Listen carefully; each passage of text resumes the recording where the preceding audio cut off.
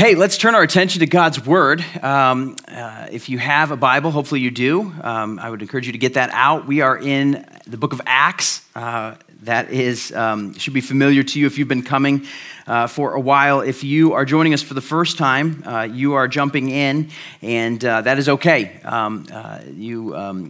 We never want to ever communicate that in doing series where we're kind of marching through large chunks of Scripture. In this case, we're going through the entire book of Acts.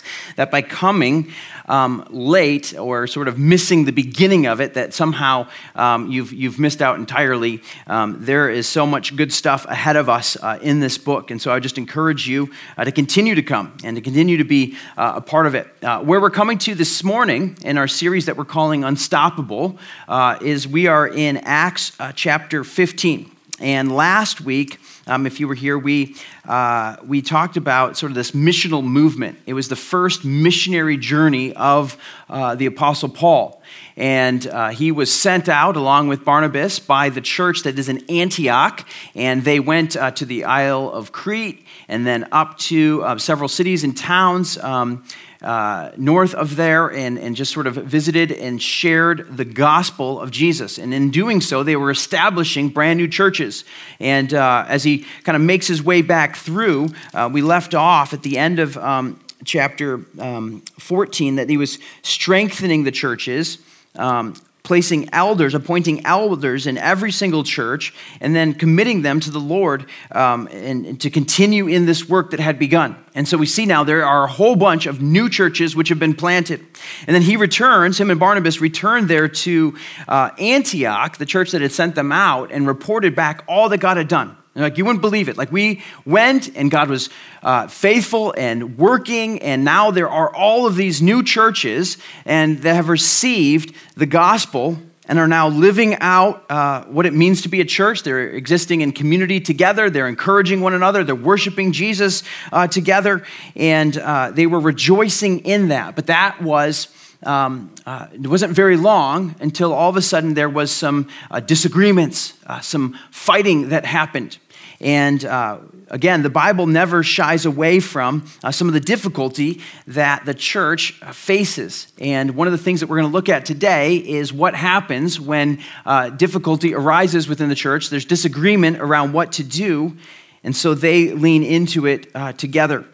What this all kind of boils down to is, it says there in Acts chapter 15, verse 1, it says, "Some men came down from Judea and were teaching the brothers, unless you are circumcised according to the custom of Moses, you cannot be saved." And so they were promoting that in these Gentiles now, right, not born Jews, they were many of them Greeks, but other nationalities, whatever, they were not Jewish by birth. They had to also fall under this custom, this law that was given to Moses and then followed through by the whole nation of Israel for generations.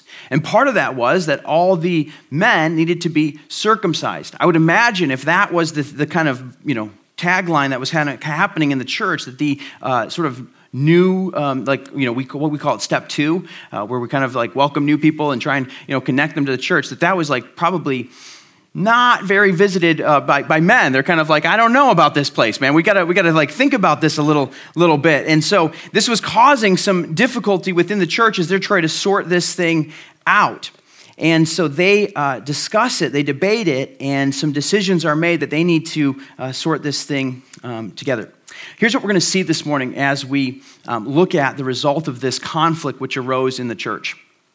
We're going to see this morning what is central, what is core to the gospel, to salvation.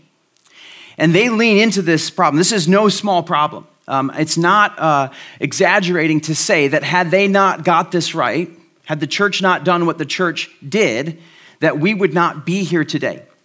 That the very core, the very central message of the gospel was at stake in this debate. What is that? They were adding to the finished and accomplished work of Jesus, saying that faith in Jesus Christ alone was not enough for someone to be saved, but there was also some other steps that one needed to take to be saved. And that itself was nulling this message of grace, this hope that was being given to the world through the church. that had been handed down from Jesus that he had accomplished and what he had done, they were trying to add to it. And so it was so important that they got this right. And so here's what I'm calling the sermon this morning is last week was missional movement. This week I'm calling it missional drift. Because what happens is so oftentimes, which is the case, God does a great work, and then we sort of step in and try and like kind of mess things up a little bit. And they were getting comfortable. They were getting more connected. Things were sort of starting to kind of move, and there was this drift that was taking place, this sort of problem that arose that needed to be dealt with. And what we're going to see this morning, I'll just kind of give you sort of the framework for the outline. I think it's going to help you see it. But we're going to talk through 3 critical truths, and then we're going to talk about 3 realignments that we need to make as a result of these truths and what we see happening here in the church. And so let me pray, and let's walk our way through Scripture this morning, hear from God together. Would you just join me as I pray for our time in God's Word? God, thank you for your Word. Thank you for the life that it brings, God, for the instruction that it directs us in, and God, for just your perfect wisdom that is seen in it. And so, Lord, I ask for that now. I ask that you would teach us, that you would speak through your word directly to our hearts. God, would we hear from you what we need to hear this morning? And so, God, we just ask you this in the name of your Son, Jesus. Amen. All right, let's look at and read the beginning of the passage this morning. We are in Acts, beginning in chapter 15, starting in verse 1. And it says this, but some men came down from Judea and were teaching the brothers, unless you are circumcised according to the custom of Moses, you cannot be saved. And after this, Paul and Barnabas had no small dissension and debate with them. That is the way that there was a lot of disagreeing and fighting, right? There was yelling, probably like raised voices, maybe even a little bit of like the pounding on the table. Some noise was being made. No small dissension and debate with them. Paul and Barnabas and some of the others were appointed to go up to Jerusalem, to the apostles and to the elders about this question. So, being sent on their way by the church, they passed through both Phoenicia and Samaria, describing in detail the conversion of the Gentiles and brought great joy to all the brothers. This isn't a main point of the passage, but I love this little sub-point there. As they're passing through these cities, they're like, hey, you got to hear what God is doing. Right? They're sharing the work in the church being established and the way that all these Gentiles and new believers have been added to the church and all the way that God is healing and working and just moving in the world, really. They're sharing with that. And as they're sharing with the church that, they were encouraged, right? It brought great joy to all the brothers. The whole family of God was rejoicing in that. So even in the midst of this conflict, right, they don't miss the opportunity to give praise to God and recognize all the ways that he's working. Then in verse 4, it says, when they came to Jerusalem, they were welcomed by the church and the apostles and the elders, and they declared all that God had done with them.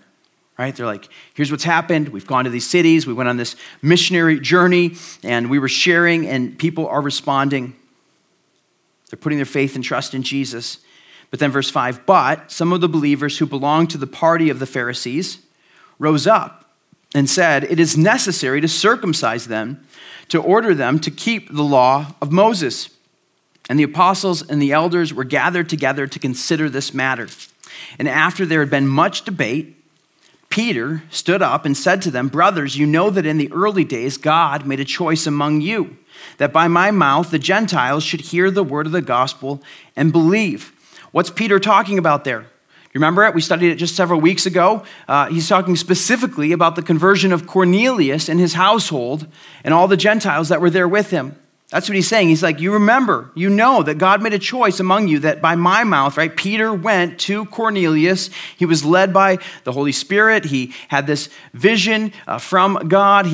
God spoke to him, said, hey, you need to go with these men. And so he went, he shared with this Gentile Cornelius, who was sort of, there had been other maybe proselytes, there was others that had been a part of maybe the Jewish tradition and culture, but here was a pure Gentile, uncircumcised, not following the law of Moses, that came to faith in Jesus and responded in all these. And he's like, hey, you remember that by my mouth, Gentiles should hear the word of the gospel and believe. And then verse 8, and God, who knows the heart, bore witness to them by giving them the Holy Spirit, just as he did to us. And he made no distinction between us and them, having cleansed their hearts by faith. All right, here's the first critical truth that we have to understand about salvation, the gospel. What is at stake here in this debate is this. Number one, salvation is through faith alone. Salvation is through faith alone. That is really what is at stake in this debate. It's how does one become saved? How is salvation received? Again, they were saying, the debate was that faith in Jesus alone was not enough, but you also had to follow the law of Moses. Particularly, they were kind of zeroing in on this one part of it, that one had to become circumcised. And they went to no small length to address this. I think sometimes we read it and we fail to put ourselves in the context of what was happening here. I mean, Paul and Barnabas had been going and teaching and planting and starting new churches, right? And so there they are. They're back in Antioch. They're ministering there. They're strengthening the church. They're pouring out into people. And this debate arises. So they kind of press pause on all of that. Like all the writing that Paul was doing to the churches, and as he's writing back and encouraging them, all of that, no more journeys, nothing like that. They stopped to debate this, and it wasn't solved. It wasn't figured out then. And so he made the journey down to Jerusalem. Well, Antioch to Jerusalem is about 300 miles. And for us, like that's a long road, or like not even a long road trip. That's like a pretty easy road trip. Nothing too much. But obviously, they didn't have the transportation that we have today. It would have taken them over 2 weeks to travel down and to do that. It's not like, hey, I'm just going to jump on the red eye in the morning and get down there and get back. They put a serious investment in that. I mean, we're talking what would have amounted to at least a month, if not a couple months, depending on how long they were there in Jerusalem. And so here we have. I mean, they're putting all of this energy into addressing this. Why? Well, because this is a critical matter of the gospel. If you miss this point, you miss the whole thing that Jesus came to do. You miss everything that Jesus came for. Why? Well, because Scripture is clear time and time again. It shows us and unpacks for us in the message of Christ, and then what is confirmed in the church, and then what we see then illustrated in all of the letters to the churches is that salvation comes only through faith in Jesus Christ alone. Salvation comes through faith in Jesus Christ alone. There is no other way by which anyone is saved.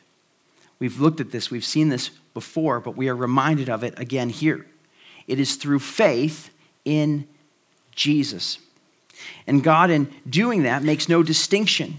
Notice what he says there again in verse 8. He says, God knows the heart, bore witness to them, and giving them the Holy Spirit, just as he did us, he made no distinction between them and us. So what that means for us today is still the same thing, is that we are not saved because of where we are born, or the family we are born into, or our ethnic background, or the color of our skin, or our status in society, or the proficiency of our work, or our education, or even our faithfulness to church, or to religious ceremony, or to religious things. None of that matters. None of that. There's no distinction between any of that. What he's saying is that us who were born Jews and who have kept the Mosaic covenant, right, the law of Moses since birth, are in the same position of needing Jesus and the accomplished work of Jesus in our life as those who were born Gentiles and who are far from God and who have never kept the law of Moses a day in their life. He's like, it doesn't matter. There is one way by which someone is saved, and that is through the finished work of Jesus Christ on the cross. That is why for us, Easter is such a big deal. I hope that you have Easter on your calendar. I hope you have been thinking about, preparing for, getting ready for that. That is coming up in just a few weeks. I know I already mentioned and we talked about the egg hunt that's coming up. Well, that's just a fun way for us to connect to the community. We're not in any way, by doing an egg hunt, celebrating anything that day. I mean, we're excited about, just the season and what that means. But on April 15th is Good Friday. We're going to gather here. We have 2 services in the evening, and we're going to gather and we're going to remember and we're going to reflect on the death of Jesus and what the cross of Jesus means and the sacrifice that Jesus did. Because here's the reality of Jesus' life is he lived perfectly and was the only one that's ever lived, undeserving of death, yet he was accused, falsely accused, and he was crucified in one of the most brutal, awful ways that someone can be killed, through crucifixion. Right? He was hung on the cross on that Good Friday, as we call it today. He gave up his life and was buried in a tomb. Then, on the 3rd day, he rose from the grave, bodily, walked out of that grave. That is what we celebrate on Easter Sunday. So April 17th, here in this place, we're going to have 2 services again that morning, and we're going to celebrate, we're going to rejoice. And I hope that you are planning on being here. I hope that you are excited about that day. It is a fun day in the church. Now, we celebrate, we remember, we reflect on the resurrection every single week. I mean, we sang about it this morning, right? But the thing is it is central, it is crucial to our salvation. One of the things that's so amazing as you look at and you think about, like, how did these group of ordinary men and women, right? Nothing special about them. How did they begin this worldwide movement, which we are still a part of here today? I mean, they had no education. They had no financial resources. They had never even traveled outside of their home, their country. I mean, 50 miles from home was about as far as any of them had ever traveled. And here we have them standing up in boldness, declaring these things truth. The reason for that is because they were convinced of the resurrection. They're like, Jesus is alive. He died. We were there when he died, and he is alive. And if he is alive, then everything else changes, right? Nothing is the same. They were convinced of that truth. And so here what they're doing is they're saying, listen, what Jesus did on the cross was all that needed to be accomplished. He did everything for our salvation. We have been separated from God because of our sin, our shortcoming, and Jesus made a way that we could be forgiven. He took on our sin on himself. Therefore, we have faith in what? We said salvation is through faith alone. We have faith in what Jesus did on our behalf. We have faith in God's kindness and goodness to us and counting his death and his resurrection to our account. We have faith in what Christ did. Ephesians 2:8 says, "For by grace you have been saved through faith. This is not your own doing, it is the gift of God." No one here today has achieved their own salvation. If you have been saved through the work of Jesus. Galatians 2:16, Paul was speaking specifically to this very conflict to the church there in Galatia. He says, "Yet we know that a person is not justified by the works of the law, but through faith in Jesus Christ. So we also have believed in Christ Jesus in order to be justified by faith in Christ, not through works of the law, because by works of the law, no one will be justified." Justification comes through faith. Do you know what justification means? It means that someone's declared righteous. One of the ways I like to think about it is just as if I've never sinned.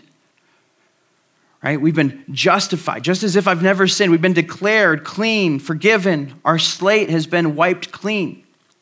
That is what has happened in the work of Jesus Christ and him alone. And so our faith is in him. So this is one of the first critical truths that we see here. It says, having cleansed their hearts by faith. That is, so salvation comes through faith. Let's look at the next thing here, the second critical truth that we have to understand, verse 10 rather. Now, therefore, why are you putting God to the test by placing a yoke on the neck of the disciples that neither our fathers nor we have been able to bear? But we believe that we will be saved through the grace of the Lord Jesus, just as they will. Here's the second critical truth that we have to understand that was at stake here is that salvation is by grace alone. It's through faith, but it is by grace. We have faith in what God has done, and it is by God's grace that he has done it for us. Notice what Peter is calling them out on. He says, therefore, why are you putting God to the test? He's like, do you not think that the work of Jesus on the cross is enough? That somehow you are going to add to that work? Right? That what your following of the law is going to somehow get it across the finish line, right? Like he got it maybe 90 yards and you're gonna go the last 10. He's like, you're putting a yoke on the neck of the disciples that neither our fathers nor we have been able to bear. He's making a point. He's like, listen, how good has the law been for us? Has any of us been able to keep it? He's like, myself included. Like, I get confused. There are 613 commandments in the law of Moses.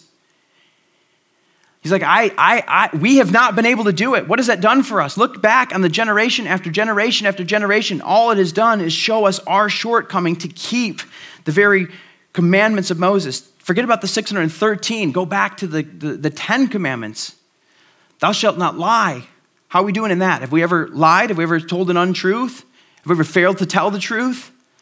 Thou shalt not covet. Have we ever wanted something that wasn't ours? Have we ever done something you don't have to get very far down the list of 10 to even say that we haven't kept it. And he's like, look, you're trying to put on something that they have not, that we ourselves have not been able to bear, and you're adding it to them. But we believe this, he says, that we will be saved through the grace of the Lord Jesus, just as they will.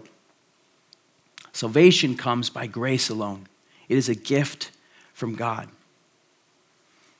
He's like, us who have been born Jews, how much has the law done for us? These that are born Gentile, is that going to be what they need? Again, Galatians 2:16, which I read from earlier, it says, yet we know that a person is not justified by the works of the law.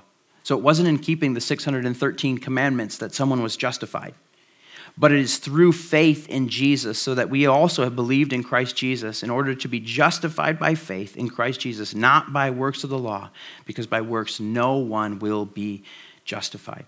Salvation comes through grace. And the third truth is this, critical truth, write this down. Salvation is available to all who believe. It's available to all. Verse 12, after Peter said this, look what happens. All the assembly fell silent.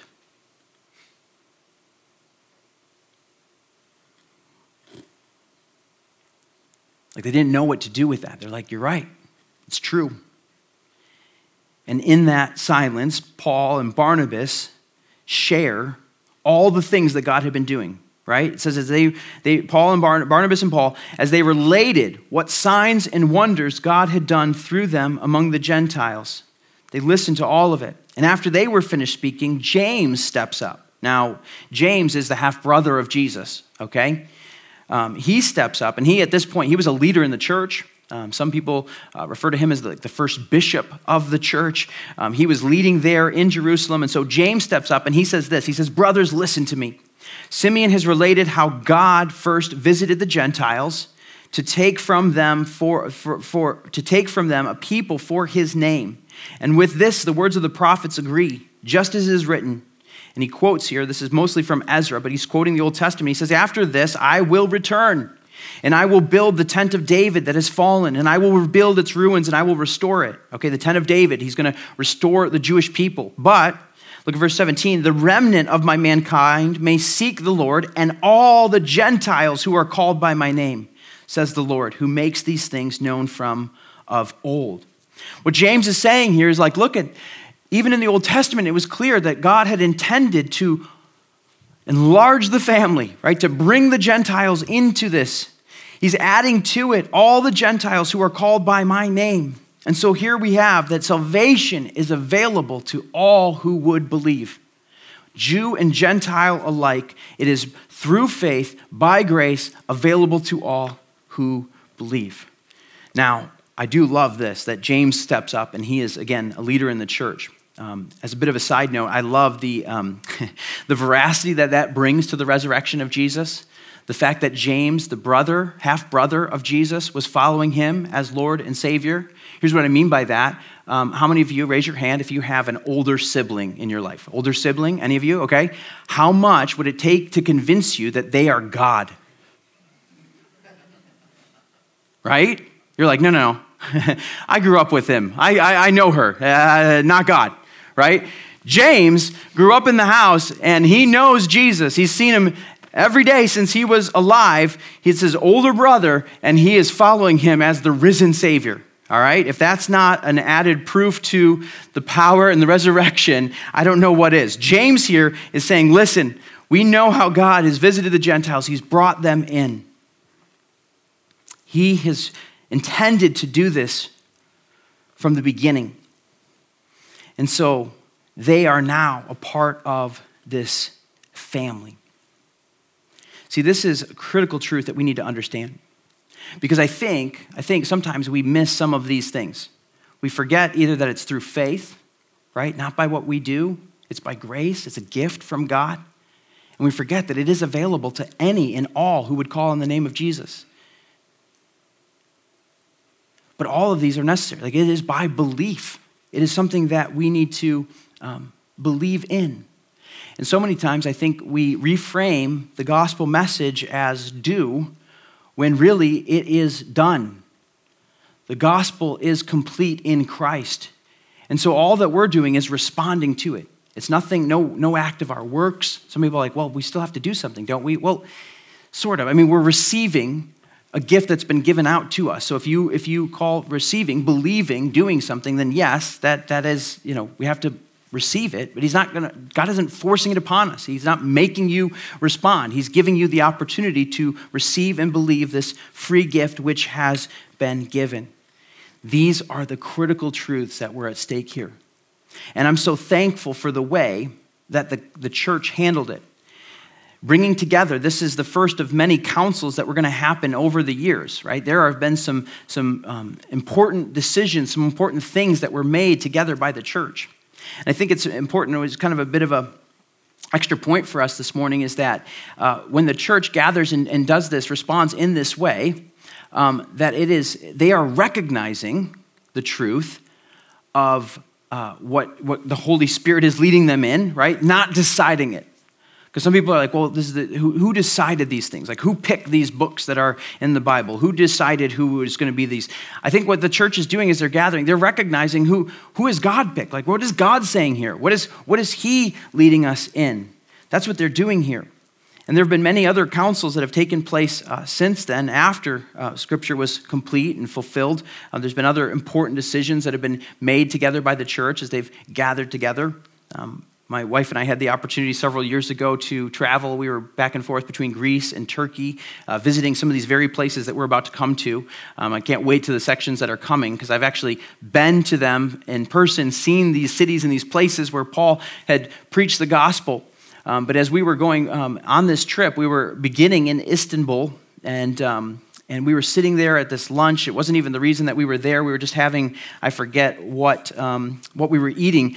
But one of our guides mentioned, I was like, what's that building over there? And she's like, oh, that's Hagia Irene. And she's like, that's where the Second Ecumenical Council happened.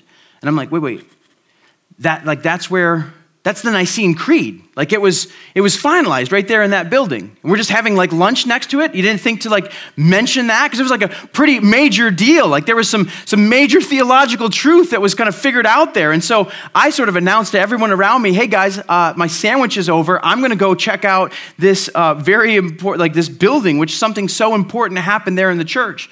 Because as they figured that out, that then rippled out into the way that we kind of view some of this theology and some of the debate and disagreement in these things. Well, what the church was doing here, they were gathering together and they're saying, okay, well, what has God said? Right? They're not deciding. They're not making this edict. They're recognizing these critical truths that God had revealed in his word. And it was so important for us.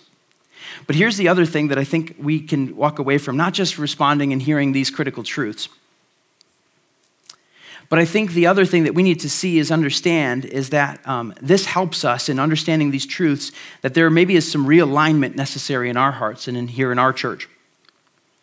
Because there's some instruction that was then given as a result of these truths to the church. Here's the instruction. Verse 19, this is what James still speaking. He says, therefore, my judgment is that we should not trouble those of the Gentiles who turn to God, but we should write to them to abstain from all things polluted by idols, and from sexual immorality, and from what has been strangled, and from blood. For from the ancient generations, Moses has had in every city that those who proclaim him, for it is read every Sabbath in the synagogues. This is the list. So 613 down to this short list here. This is what they were told to continue to do. Kind of seems, again, in our ears, different times, different context, right? Maybe a little bit strange of a list. You're like, oh, I don't know if this would have been the things that I would have put on the list of ways that I need to respond here. But this is what they needed to do. And what that meant was, or why this was important, a couple things. The first, or sort of it's kind of put here in the middle, is one of them was to abstain from sexual morality. So in that, this was a prevalent problem just culturally in the world. Like sexual immorality outside of the church, and I mean even within the Jewish culture, it wasn't condoned, but just in the culture of the world, it wasn't looked at as a problem. It wasn't seen as immoral or wrong or something that you didn't do. You were pretty flippant with that. And the standard by which God had put in place was sex was intended but for a marriage covenant between a man and a woman. And this is the place. And so anything outside of that is deemed or sort of put in this place of sexual immorality. And so they're saying abstain from that. So we have here this moral law, which was still upon them. But then some of the covenantal law was taken away. It says, of all these commands, the ones that you need to do are to abstain from food offered to idols, anything that's been strangled, or blood. Well, why that? Why did he add in that? Well, notice verse 21, for from ancient generations Moses has had in every city those who proclaim him, for he has read every Sabbath in the synagogue. He's saying in all these cities where these churches are being planted, there are Jews meeting together in the synagogue. And what we need to be careful that we're doing is in not keeping this ceremonial law, that we're offending all of these Jews who this has become so dear to them and has been a part of their life. So to eat meat that has been strangled, to eat meat that has been sacrificed to an idol, I mean, there's caution in that anyways, right? Staying away from things that are a part of any sort of idolatry or idol practice, but anything with blood in it, it would have been offensive to the Jews. And he says, look out for your Jewish brothers and sisters in Christ. Don't offend them unnecessarily. Abstain from these things. It's just offensive to them. And so you have here this distinction here in this. And so I think here's a couple things that I think for us, we can be realigned in our understanding. Let me give you the first one. Our first realignment is this: our focus on the secondary versus the primary. This for us is a great illustration of how we handle the commands in Scripture. Scripture has a lot of do's and a lot of don'ts for us. Right? A lot of things that we're told to do, a lot of things that we're told not to do. Oftentimes we see that as restrictive, right? What's God doing? He's trying to take away our fun. What is he, he doesn't get it. He doesn't understand. I think a better way to understand every time God says don't, what he's really saying is don't hurt yourself, right? The instructions are there for our good and for our benefit. He's not just trying to make it unnecessarily fun for us. But he gave this moral and ceremonial law to his people. And one of the reasons, even this circumcision, was it was a symbol of being set apart, separated from the world around. And so we have here this example of ceremonial law, yet what happens as they're writing to it, it says abstain from sexual morality. We have a part of the moral law which was still in place. And so I think what we can understand is that the moral commands that we see anywhere in Scripture are still in place for us as believers today. Right? The things that are moral, because God is unchanging and he's called us to righteousness. Now listen, let's be clear that we understand this, is that that's not how salvation is achieved, but once you are saved, you should want to, there's a growing desire to live righteously before God, recognizing that our failure to do so does not void the salvation which God has granted, right? But because he's granted salvation, then we want to honor him in the righteousness that we have. But the ceremonial law for the Gentiles has been removed. It's not required. And so maybe you've had this happen where somebody has said, well, you guys in your Bible, all you do is you just pick and choose, what people, anyone have that, someone say that to you? Like, well, you wear polyester and you have a cheeseburger and you have all these things. And so you eat fish and shrimp and this. And so, you're not doing this. So why do you do any of that? And sometimes we're like, well, maybe you haven't had a good answer. I just had someone say that to me literally like a week and a half ago. I was having a conversation with a man, and he claimed to be a Christian, but he was really hung up on some of this. And he's like, well, what do we do with this? What do we do with the law? There's all these things. And so it seems like we're picking and choosing what we're doing. And here's what we would say to that, is that we listen and we follow all of Scripture. And so if God says it, we do it, right? That settles it. In our house, we say, if mom and dad says it, we do it, right? Here in our life, right? If God says it, that settles it.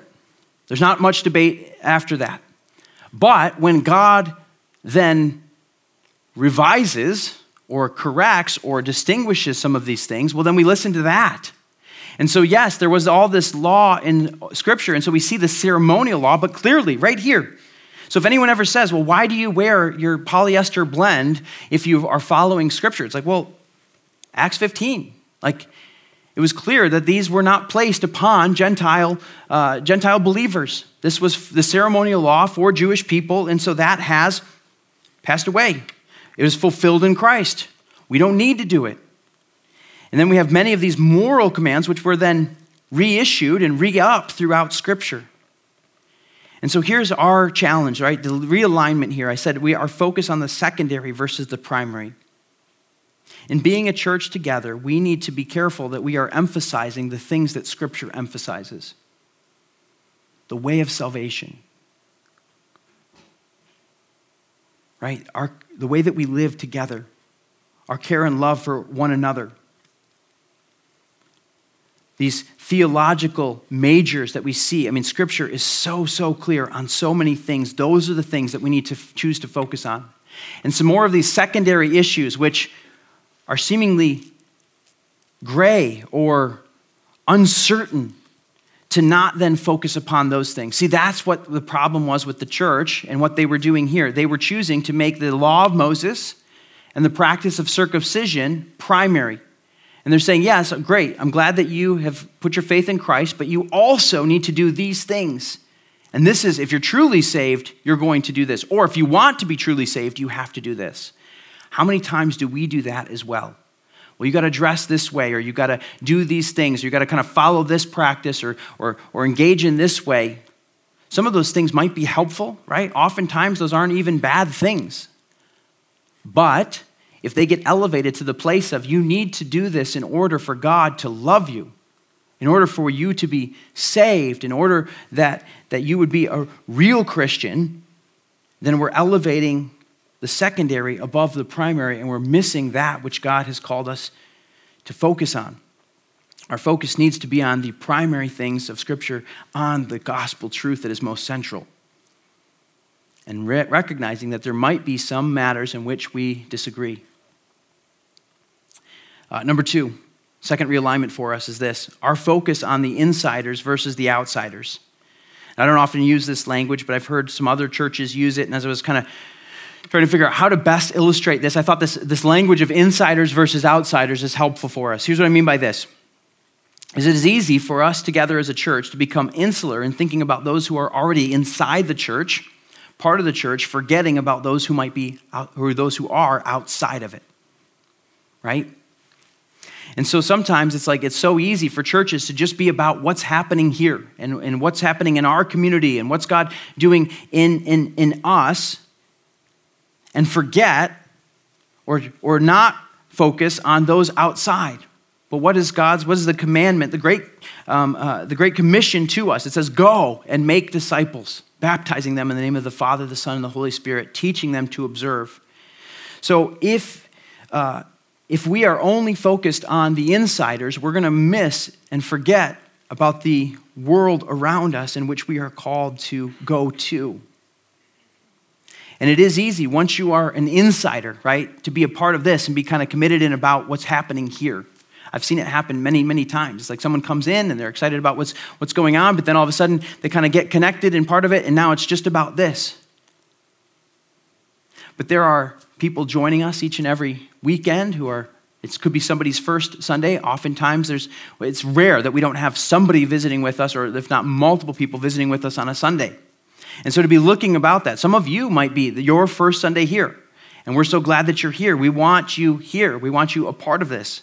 I always love, though, when I can kind of see or recognize the jump when someone considers themselves an outsider and then kind of makes that jump to insider. One of the things that I think is always a giveaway is when I'm talking to them and they say, like, your church, right? It's not my church, but they're saying, like, oh, yeah, your church is blah, blah, blah, blah, blah. And then at some point, a switch will be made and they say, our church. And I always love that, because it's like, oh, you're an insider now. Like, you are a part of this. You see it. And if you're kind of waiting for someone to like stamp your little booklet and kind of mark you an insider, if you consider this your church home, you're an insider, okay? There's not like any major hoops you got to jump with, something like that. You can get more invested and involved here. We have membership classes. We have other opportunities and things that you can do. But if this is your church home, if you want to worship with us, if you want to be a part of this church body, that is a decision that you can make, and we would welcome you gladly. All right? So we need to be careful, though, that we don't try and have all of these things that makes the difference between an insider and an outsider, right? And so it's so easy to lose our focus on that and focus just on the insiders and forget about the outsiders. And let's be clear about it. Our goal is not to become a mile wide and an inch deep, right? It's possible to emphasize both evangelism and discipleship at the same time. We can both share the gospel with the lost who desperately need to hear it, and we can grow in our maturity as we follow Christ. That's what we're doing even today.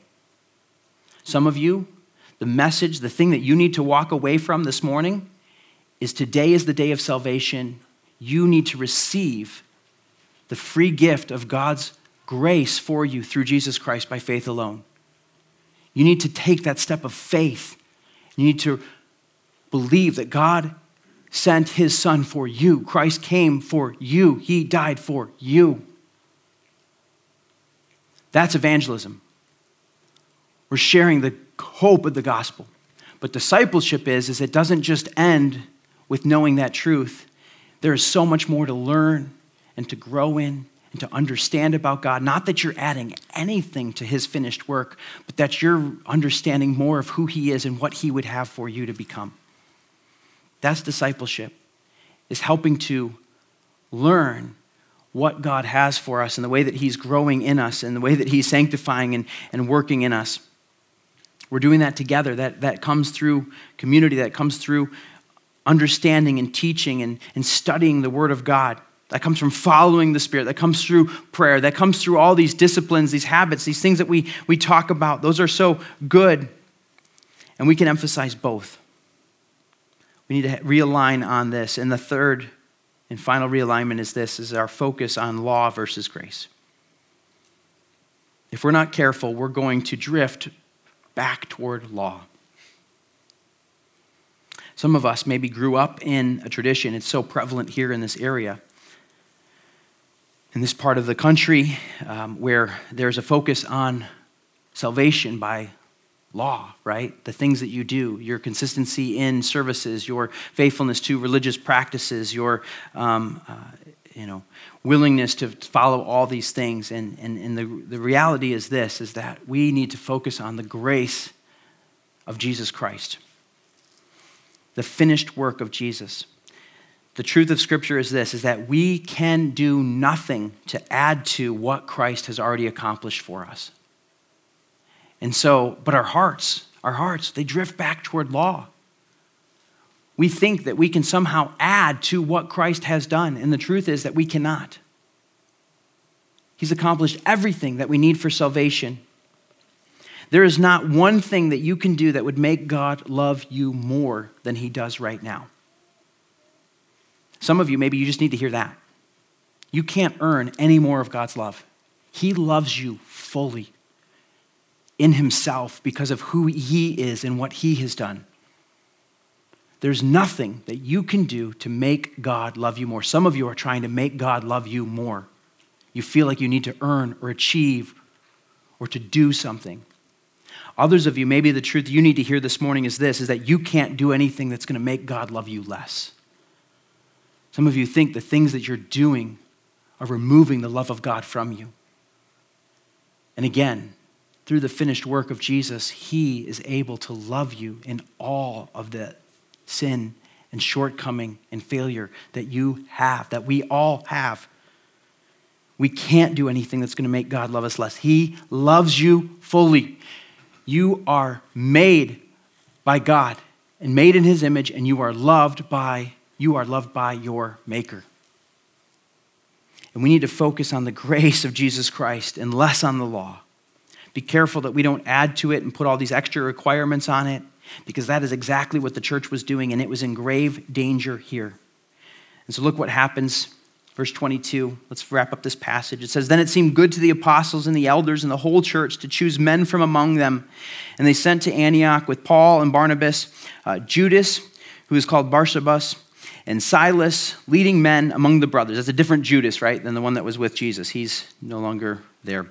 With the following letter: "The brothers and the apostles and the elders, to the brothers who are called the Gentiles in Antioch and Syria and Cilicia, greetings.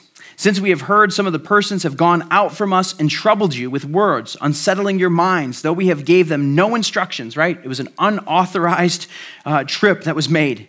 "It seemed good to us, having come to one accord, to choose men and send them to you with our beloved Barnabas and Paul, men who have risked their lives for the name of the Lord Jesus. We have therefore sent Judas and Silas, who themselves will tell you the same things by the word of the mouth. For it has seemed good to the Holy Spirit and to us to lay on you no greater burden than these requirements, that you abstain from what has been sacrificed to idols, from blood, from what has been strangled, and from sexual immorality. If you keep yourselves from these things, you do well. You will do well. Farewell." And so they were sent off. They went down to Antioch, having gathered the congregation together. They get all the church together. "Hey, come on, we got a letter. We'll tell you what happened." They delivered the letter, and when they read it, they rejoiced because of its encouragement. Why did they rejoice? Because they were free. They didn't have to follow the law. The men especially, they're like, "Yes, praise the Lord." Yeah, there was rejoicing in the church that day. "And Judas and Silas, who were themselves prophets, encouraged and strengthened the brothers with many words. And after they had spent time with them, they were sent off in peace by the brothers to those who had sent them. But Paul and Barnabas remained in Antioch, teaching and preaching the word of the Lord with many others also." Listen, there was this disagreement, this misunderstanding around what does one need to be saved. And they wanted to make it amply clear. Yes, a saved person does choose to do some things, but there is one way of salvation. It is through the grace and faith in Jesus Christ and him alone. And this is how we are saved. Let's pray. God, we thank you for your free gift of salvation that comes through you, Jesus.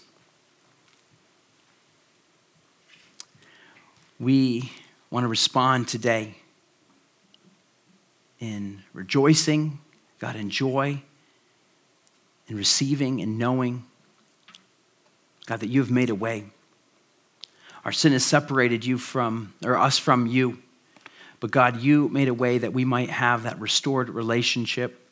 God, that we might have our sins forgiven and that we might have life eternal in you. And so, God, we thank you. We praise you for that.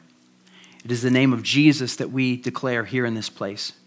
It is the name of Jesus Christ that our hope and our security and our foundation is. It's not in our name. It's not in our works. It's not in anything that we do. God, we rest solely on your accomplished work. We praise you for this truth. God, we rejoice in this truth. We pray that you would continue to strengthen, to build up your church, that many more would hear, that many more would know that there is a way of salvation, and that way is found and accessed through Jesus. We praise you. We glorify you. In your name, amen.